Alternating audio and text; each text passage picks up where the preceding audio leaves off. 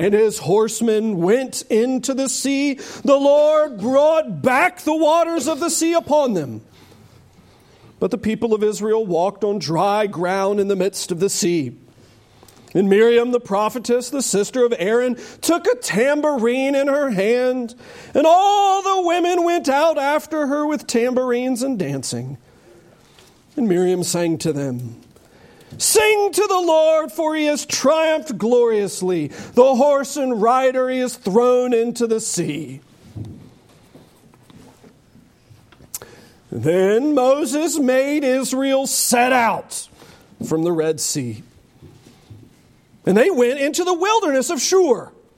They went 3 days in the wilderness and found no water. When they came to Marah, they could not drink the water of Marah because it was bitter. Therefore it was named Marah. And the people grumbled against Moses, saying, "What shall we drink?" And he cried to the Lord. And the Lord showed him a log, and he threw it into the water, and the water became sweet. There the Lord made for them a statute and a rule, and there he tested them, saying, "If you will diligently listen to the voice of the Lord your God, and do that which is right in his eyes, and give ear to his commandments, and keep all his statutes, I will put none of the diseases on you that I put on the Egyptians. For I am the Lord, your healer." Then they came to Elim, where there were 12 springs of water and 70 palm trees. And they encamped there by the water. Let's ask God's blessing. Oh Lord, you have spoken long ago, and we ask that you would speak today. You have spoken already through the reading of your word. May you now speak in its preaching. Oh God, give us ears to hear. Give us faith, we pray, in Jesus' name. Amen. Being brutally honest, a little scared of this sermon. And I'm scared because you're snobs.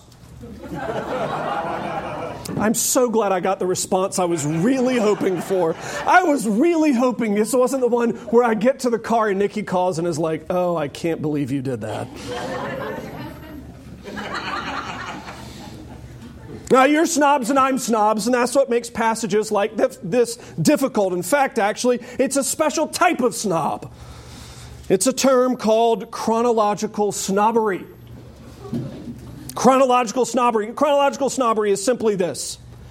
It's the type of snobbery that takes one time in history and either makes it the best or makes it the worst.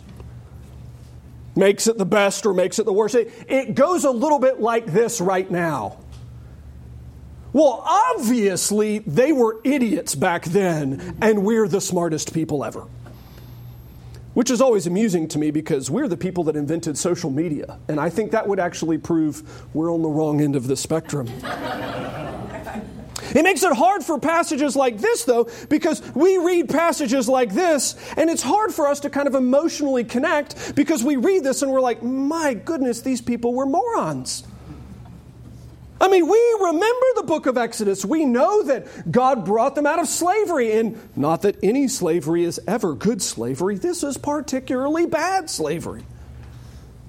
Egypt's killing their children, working them to death, trying to control the population by making married couples so exhausted they can't have children.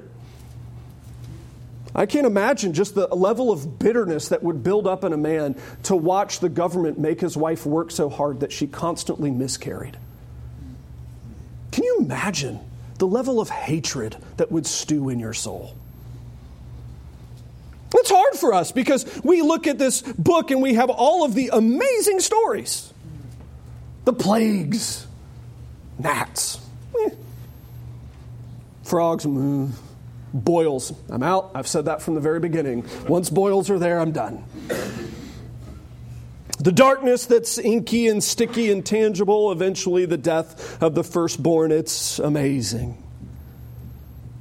And we have the pillar of fire and the pillar of cloud, and we think, my goodness, that's a shocking thing, this gigantic tornado of fire that leads them through the desert. And we have the Red Sea in the previous chapter where God opens the ocean so they can walk through. And again, remembering it's not just some little kind of, pitty little creek that's being spread. It's this gigantic portion of the sea. It takes all night for it to open up.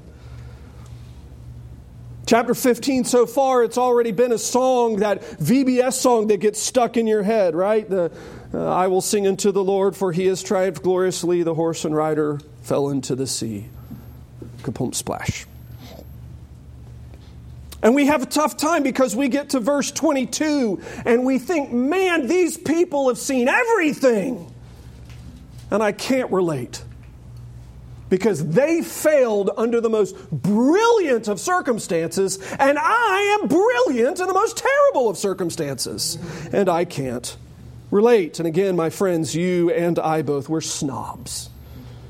Chronological snobbery, to say that I am the best, my time is the best, I'm the smartest, I'm the most handsome, I'm the funniest, doggone it, people like me, and they were a mess.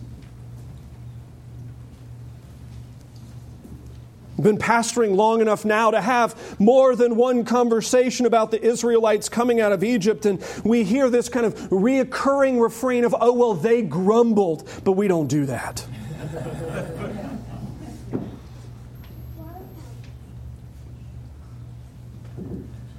Or you hear, if maybe someone a little bit more honest, to say, well, certainly I grumble, but I hadn't seen things like they saw.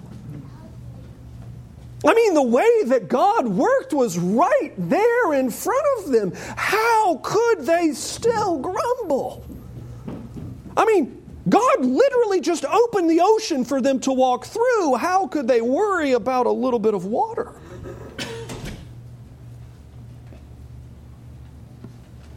And the reality of the matter is, I worry about this sermon because I worry about all of our collective snobbery.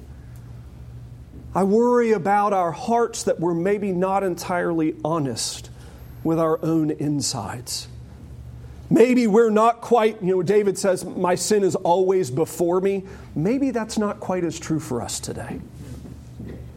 Maybe it's that their sin is always before us, but my sin lurks in the back of my mind, tucked away and hidden, obscured by my habits, obscured by my culture, and sometimes even willfully obscured by what I think is good reasoning, also known as rationalization.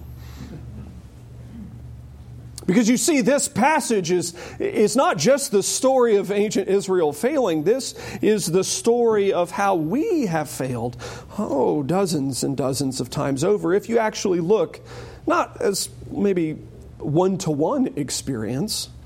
I mean, I've never been trapped in the desert for 3 days without water and then found salt water to drink, but the principles behind it.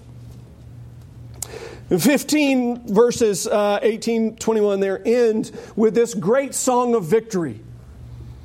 Egypt has been destroyed as the Red Sea is closed over them. They've drowned. You have there the bodies washing up on the shore. I love that. They're singing praise songs to God as the dead bodies wash up, floating on the waves. Miriam leads the women in this great kind of party, this zealous excitement. But between verses 21 and 22, they get, I think, probably a little bit sedentary. The grammar of 22 hints that they're maybe not quite so easy to get moving now. I mean, remember, they were really eager to get moving earlier. They got Pharaoh behind them. They got pillar of fire. Like, it's time to get going. Like, Jack, I don't want to stay here anymore. That's where they enslaved us. Like, I'm ready to get going. I'm ready to move. But now, maybe Egypt's not quite the threat they were about an hour and a half ago, and maybe now we don't want to move so much. And Moses has to force them. He makes them set out from the Red Sea. He kind of has to poke the people with, a stick to get them to go. And again, you think about it, it's common sense. This is a massive group of people. Think about how many young moms are like, Moses, you literally just made us run for our lives into the desert. Can we at least take 48 hours to kind of get our legs underneath us? Nope. Time to go. He leads them into the wilderness of Shur. This is, they've kind of fled south into further into Egypt. They've crossed east through the Red Sea into the Sinai Peninsula. And instead of going north, that's back where Egypt is, he takes them further south.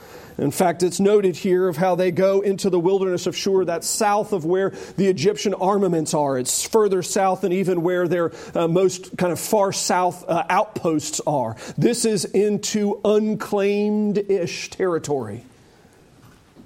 He's taken them likely down a road that the merchants used to trade with the people who lived what we would call the boonies, which is where they're headed. And they travel 3 days and they find no water. That is problematic. It's problematic for me, but it would be problematic to think about if you take your entire household with you. I mean, you have animals, beasts of burden. You have children. You have aging saints that need greater care. I mean, think about how many they were carrying on pallets as they had to go because they weren't even able to walk at all. 3 days is a long time. And you get the idea that at some point along the way, they've exhausted their water supply. They knew well enough to pack the water skins, but you just run out after a time. And they come to water. Ooh, yay, it's exciting. It's water, except it's not good water. It's bitter. That probably means it's salt water. That means it maybe it's not like ocean water per se, but it has some sort of minerals in it, some sort of salts that are coming out of the rocks that make it foul to taste. And usually with water, if it's foul to taste, it's poisonous. They either don't want to drink it because it tastes too bad, or they can't drink it because they're afraid it's going to kill them. And it's because of that, the place is named Marah. I will always remember that word Marah because of the youth group that I grew up in. Yeah, you know it. So the youth group I grew up in, whenever we played youth group games, the losers were always taunted with Marah. It was always said, Marah, and used as a kind of needle to dig to just kind of highlight the bitterness that was already creeping in your heart. Very effective for pointing out when I was getting cantankerous about losing. The people began to grumble. And again, we, with our chronological snobbery in our minds today, we say, how on earth could you grumble? How could you do it? You fools! What have you seen God do? How can you grumble? But the problem is actually not grumbling. That's the second stage of it. The first stage of it is the stage that we didn't even notice happened. The first stage of grumbling is not a mouth problem, it's an eye problem. It's an eye problem because what they've done is they've begun to evaluate a problem before them, and that is a holy thing to do. As Christians, we should never live with our head in the sand, hiding from the difficulties around us. Oh, please never do that.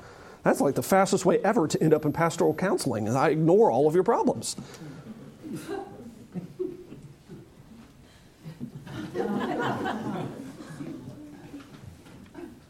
The problem, though, is not that they're diagnosing their problem incorrectly. It's not that they're ignoring it. It's not. They've come to understand correctly that they don't have water, and that's an issue. You're about to watch a nation of 1 million people die in the desert of dehydration. This is not a good situation. The problem, however, is not that they grumble, it's that they evaluate the problem with their eyes and not their heart. You see, what they do is they take a problem that is in front of them and they view it as insurmountable. Because they're not viewing it through the eyes of faith. I mean, it's ironic. I love how Moses tells the story. We're like 4 verses removed from the greatest victory in human history and the praise songs that follow it. They have like spontaneous church that breaks out. I mean, how excited do you have to be about God's work to have spontaneous church break out? And yet just a few short verses later, they're viewing their circumstances, they're viewing their situation solely through their eyes, their senses, through their human, feeble, and frail framework. And oh no, we wanted to make fun of the Israelites. We wanted to say, well, they're bad people. We could never do anything like that. And oh no, this is much more our issue, isn't it? We look at the world around us. We look at the circumstances that are in front of us. We look at the difficulties we have, that problem we have with our coworker, that problem we have with that family member, that illness that has come upon us, that thing that's just driving us crazy. Whatever problem it is. And because we have that lingering corruption, the remnants of that sin nature that still kind of perniciously gnaw at us,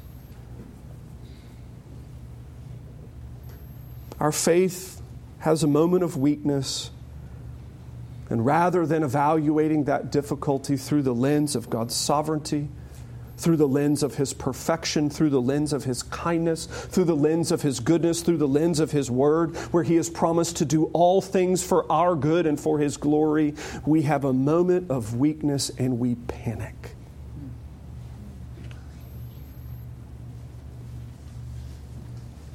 You know, they teach like high-end lifeguards how to rescue people. And it's really interesting if you ever kind of pay attention to high-end lifeguards, how they rescue. They never kind of swim out there and offer you the float and kind of help you back. The high-end, like way out in the ocean or Australia or whatever. They swim out, they dunk you, they get you in a headlock, and they drag you in backwards on your back where you can't do anything.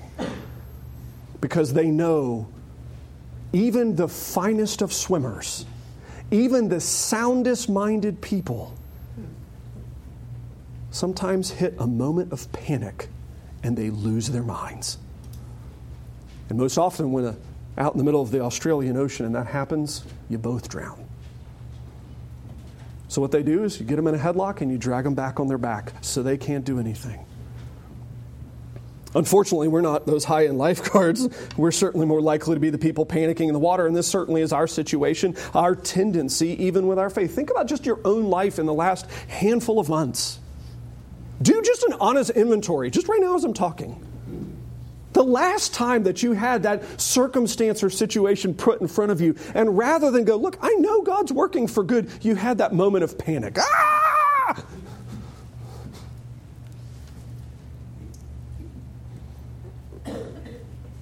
And it's interesting because the panic is what produces the complaining. We like to jump straight to the grumbling. That's not the case. It's the byproduct. That's the symptom. It's not the problem. They come to Marah. They find they could not drink the water because it was bitter. Therefore, it's named Marah. And then they panic. Oh, no. Ah! So they start grumbling against Moses. They start grumbling ultimately against God. What shall we drink?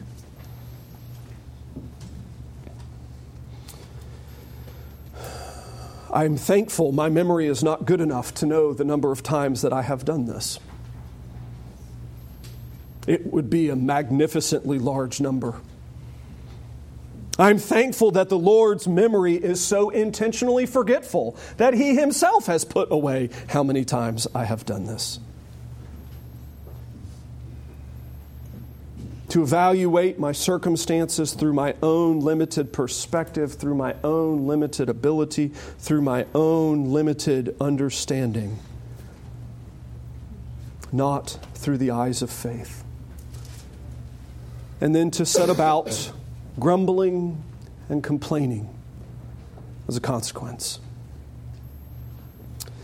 You think, oh, maybe I don't do this. Maybe somehow you're still in disillusionment that this is not talking about you. I would just simply say, just remember the last time you had a good case of the flu or a good case of stomach, like food poisoning. How long did it take you before you lost the will to live? before you're like, sweet Jesus, just take me now. I had a good run. I know I've only had the flu for like 30 hours, but I'm done. I'm out.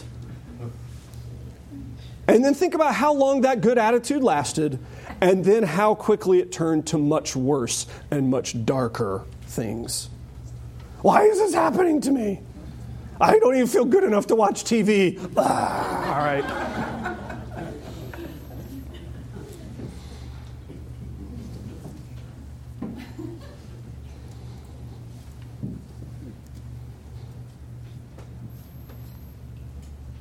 And I would say probably the greatest struggle with this is that ultimately what they're doing is they're evaluating their problem as if God does not exist, except to get them.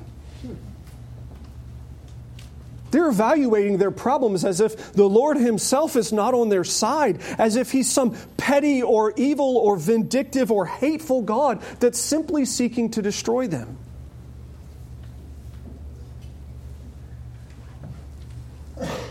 And this is actually, in some ways, where chronological snobbery works the other way. Because to be fair, they actually don't know that much about this God. I mean, they've been following Him in the desert for a matter of days at this point. They've been in Egypt for 4 centuries prior to that. And on top of that, there's an amazing thing. The only proof they have that God loves them and is caring for them are the specific miraculous deeds that they've had just days before. We do this, and we have Jesus as proof. How do I know that God's not out to get me? He got His Son in my place. If that's not good enough proof, I don't know what is. And yet, we follow down that same path, don't we? Evaluating our problems through human understanding only, forgetting the promises of God, and the product is grumbling.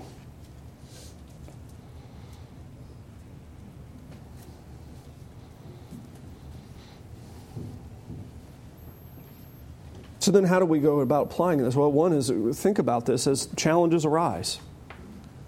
I've said it for the life of this church, one of the great struggles, the great issues, the great challenges that we're going to have are those 3 portraits on that back wall.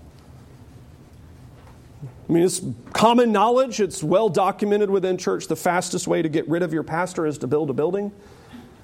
Either you want to get rid of him or he wants to get rid of you is the fastest way to happen. And it's because passages like this, where rather than all of us collectively together keeping our eyes fixed on Christ, keeping our minds anchored in His promises, we slowly and quietly slide into our own preferences.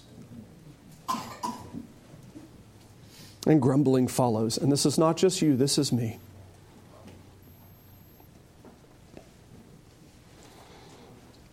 I think it's intriguing what God gives them as the solution, the antidote here. You can tell this is early on in their trip out of Egypt. As they continue to complain, His discipline is going to get a little bit sterner as they go. Later, this is going to be a fatal mistake. But right here at the very beginning, He gives them the antidote. He gives them the solution. What's the solution to this sort of thinking? He gives them 2 reminders right there in front of them. He gives them a reminder of His power, and He gives them the reminder of His promise. First, He gives them the reminder of the power, and I love this one. What are we going to drink? They're whining, they're complaining, and the Lord looks at Moses and is like, go get the wood, get the log, and just chuck it in the water. In case you haven't figured this out, that doesn't actually fix water. Doesn't work that way. Not what makes it safe to drink. He chucks the log in the water, and suddenly the water is not magically, but it is miraculously healed, so they are able to then drink it. It's funny. It's like they have momentary amnesia, where they just suddenly, quickly, instantaneously forget all of the works of God's power that have just happened. And He's like, okay, you want the solution to this. Can I just right in front of you, just for a moment, just remind you of my power?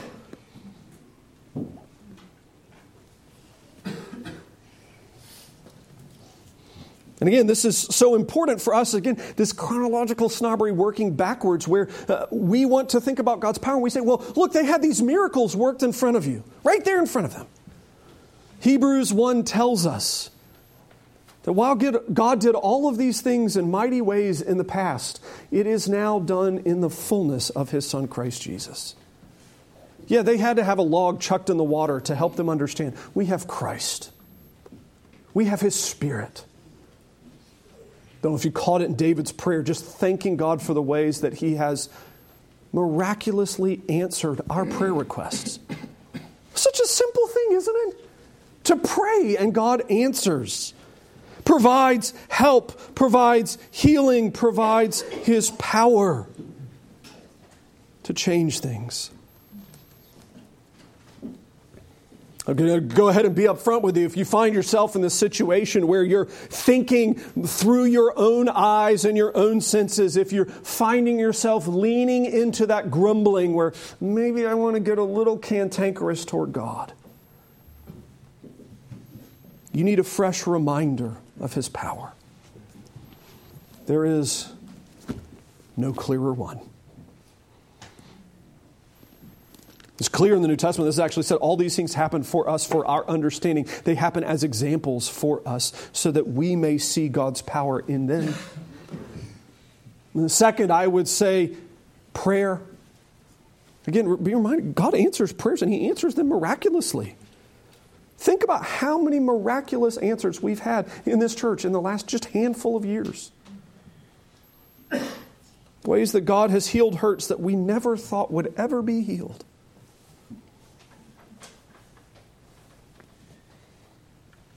Thirdly, have conversations with the saints. If you've grown discouraged about the lack of God's power in your life, please talk to others in this room. Because while you may be struggling with that, they might not be. They might be seeing a side of His working and His power and His story that you don't yet know right now. And your weariness can be strengthened, augmented, picked up and helped and healed along through the people of God, shoring up and strengthening each other. He displays His power for His saints. I love how it immediately follows those. Maybe if you're in a really bad place, and this happens, we get there. I've been there. Where that immediate display of power is something along these lines. This is how badly the human mind can misinterpret it. Well, sure, He's powerful, but He's not powerful for me. Sure, He does miracles, but He doesn't do miracles for me. Sure, He provides help, but He never provides help for me. Please never say that, but I know we do. I love how the Lord follows up His water miracle with an explanation, an exegesis, a promise. The Lord made for them a statute and a rule. He made law for them. His law, remember, primary purpose of His law is to explain who He is. That's the primary purpose of the law, is to explain who He is. It then shows you that you need a Savior, or it shows you how to live. But primary purpose is to show who He is. And what does this law say? Well, if you will diligently listen to the voice of the Lord your God and do that which is right in His eyes and give ear to His commandments and keep all His statutes, I will put none of the diseases on you that I put on the Egyptians, for I am the Lord your healer. That is an amazing statement. Look, people of God, if you keep covenant with me, God says, I will never do to you what I did to the Egyptians. And again, that's pretty real for them. I mean, remember, the boils. Yeah, I'm out on boils.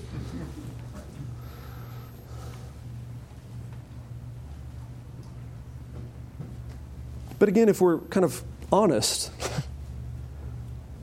if you will diligently listen to the voice of the Lord and do that which is right in His eyes and give ear to His commandments and keep His statutes, if we're going to be honest, we haven't kept covenant. In fact, if I'm actually going to be honest, there's a lot of times where I don't listen to His voice at all. In fact, there have been seasons of my life where I have put my fingers in my ears and tried to go, na, na, na, na, na, and not hear His voice. It doesn't work, but I've tried. You see, the cool part is this promise is given to the saints as a reminder. Look, I have my power and it's applied for my people, but this is a promise that is ultimately best understood in Christ. Remember, we did this just in Sunday school. You should be in Sunday school if you're not. Jesus, thy blood and righteousness, my glorious dress. My clothing, my attire is not my keeping of the covenant because I'm a mess. You are too. But God's promise, look, if Christ has done this on your behalf, if He has listened to the voice of the Lord God, did He do that? In fact, actually, He explained exactly how He did that. Did He do that which is right in the Father's eyes? Did He give ear to His commandments? Did Christ keep His statutes perfectly? And not only did He do those things perfectly, but He gave that record to me. So that when the Father looks at me, He sees the righteousness of Christ. He sees perfectly listening to the voice of the Lord. He sees perfectly keeping His commandments. He sees perfectly keeping all of His statutes. And the result is, if you are a child of God, never will God turn His wrath upon you. Never will He do to you that which He did to His enemies, the Egyptians. No wrath. No hatred. No enemy. Instead, you actually get the explanation there at the end of verse 25. There, He tested them. He's working on them. He's refining them. He's increasing their faith. He's would be sanctifying them. And of course, Israel fails. The reason why they fail, we find out in Hebrews, is because most of these people probably aren't Christians in any way.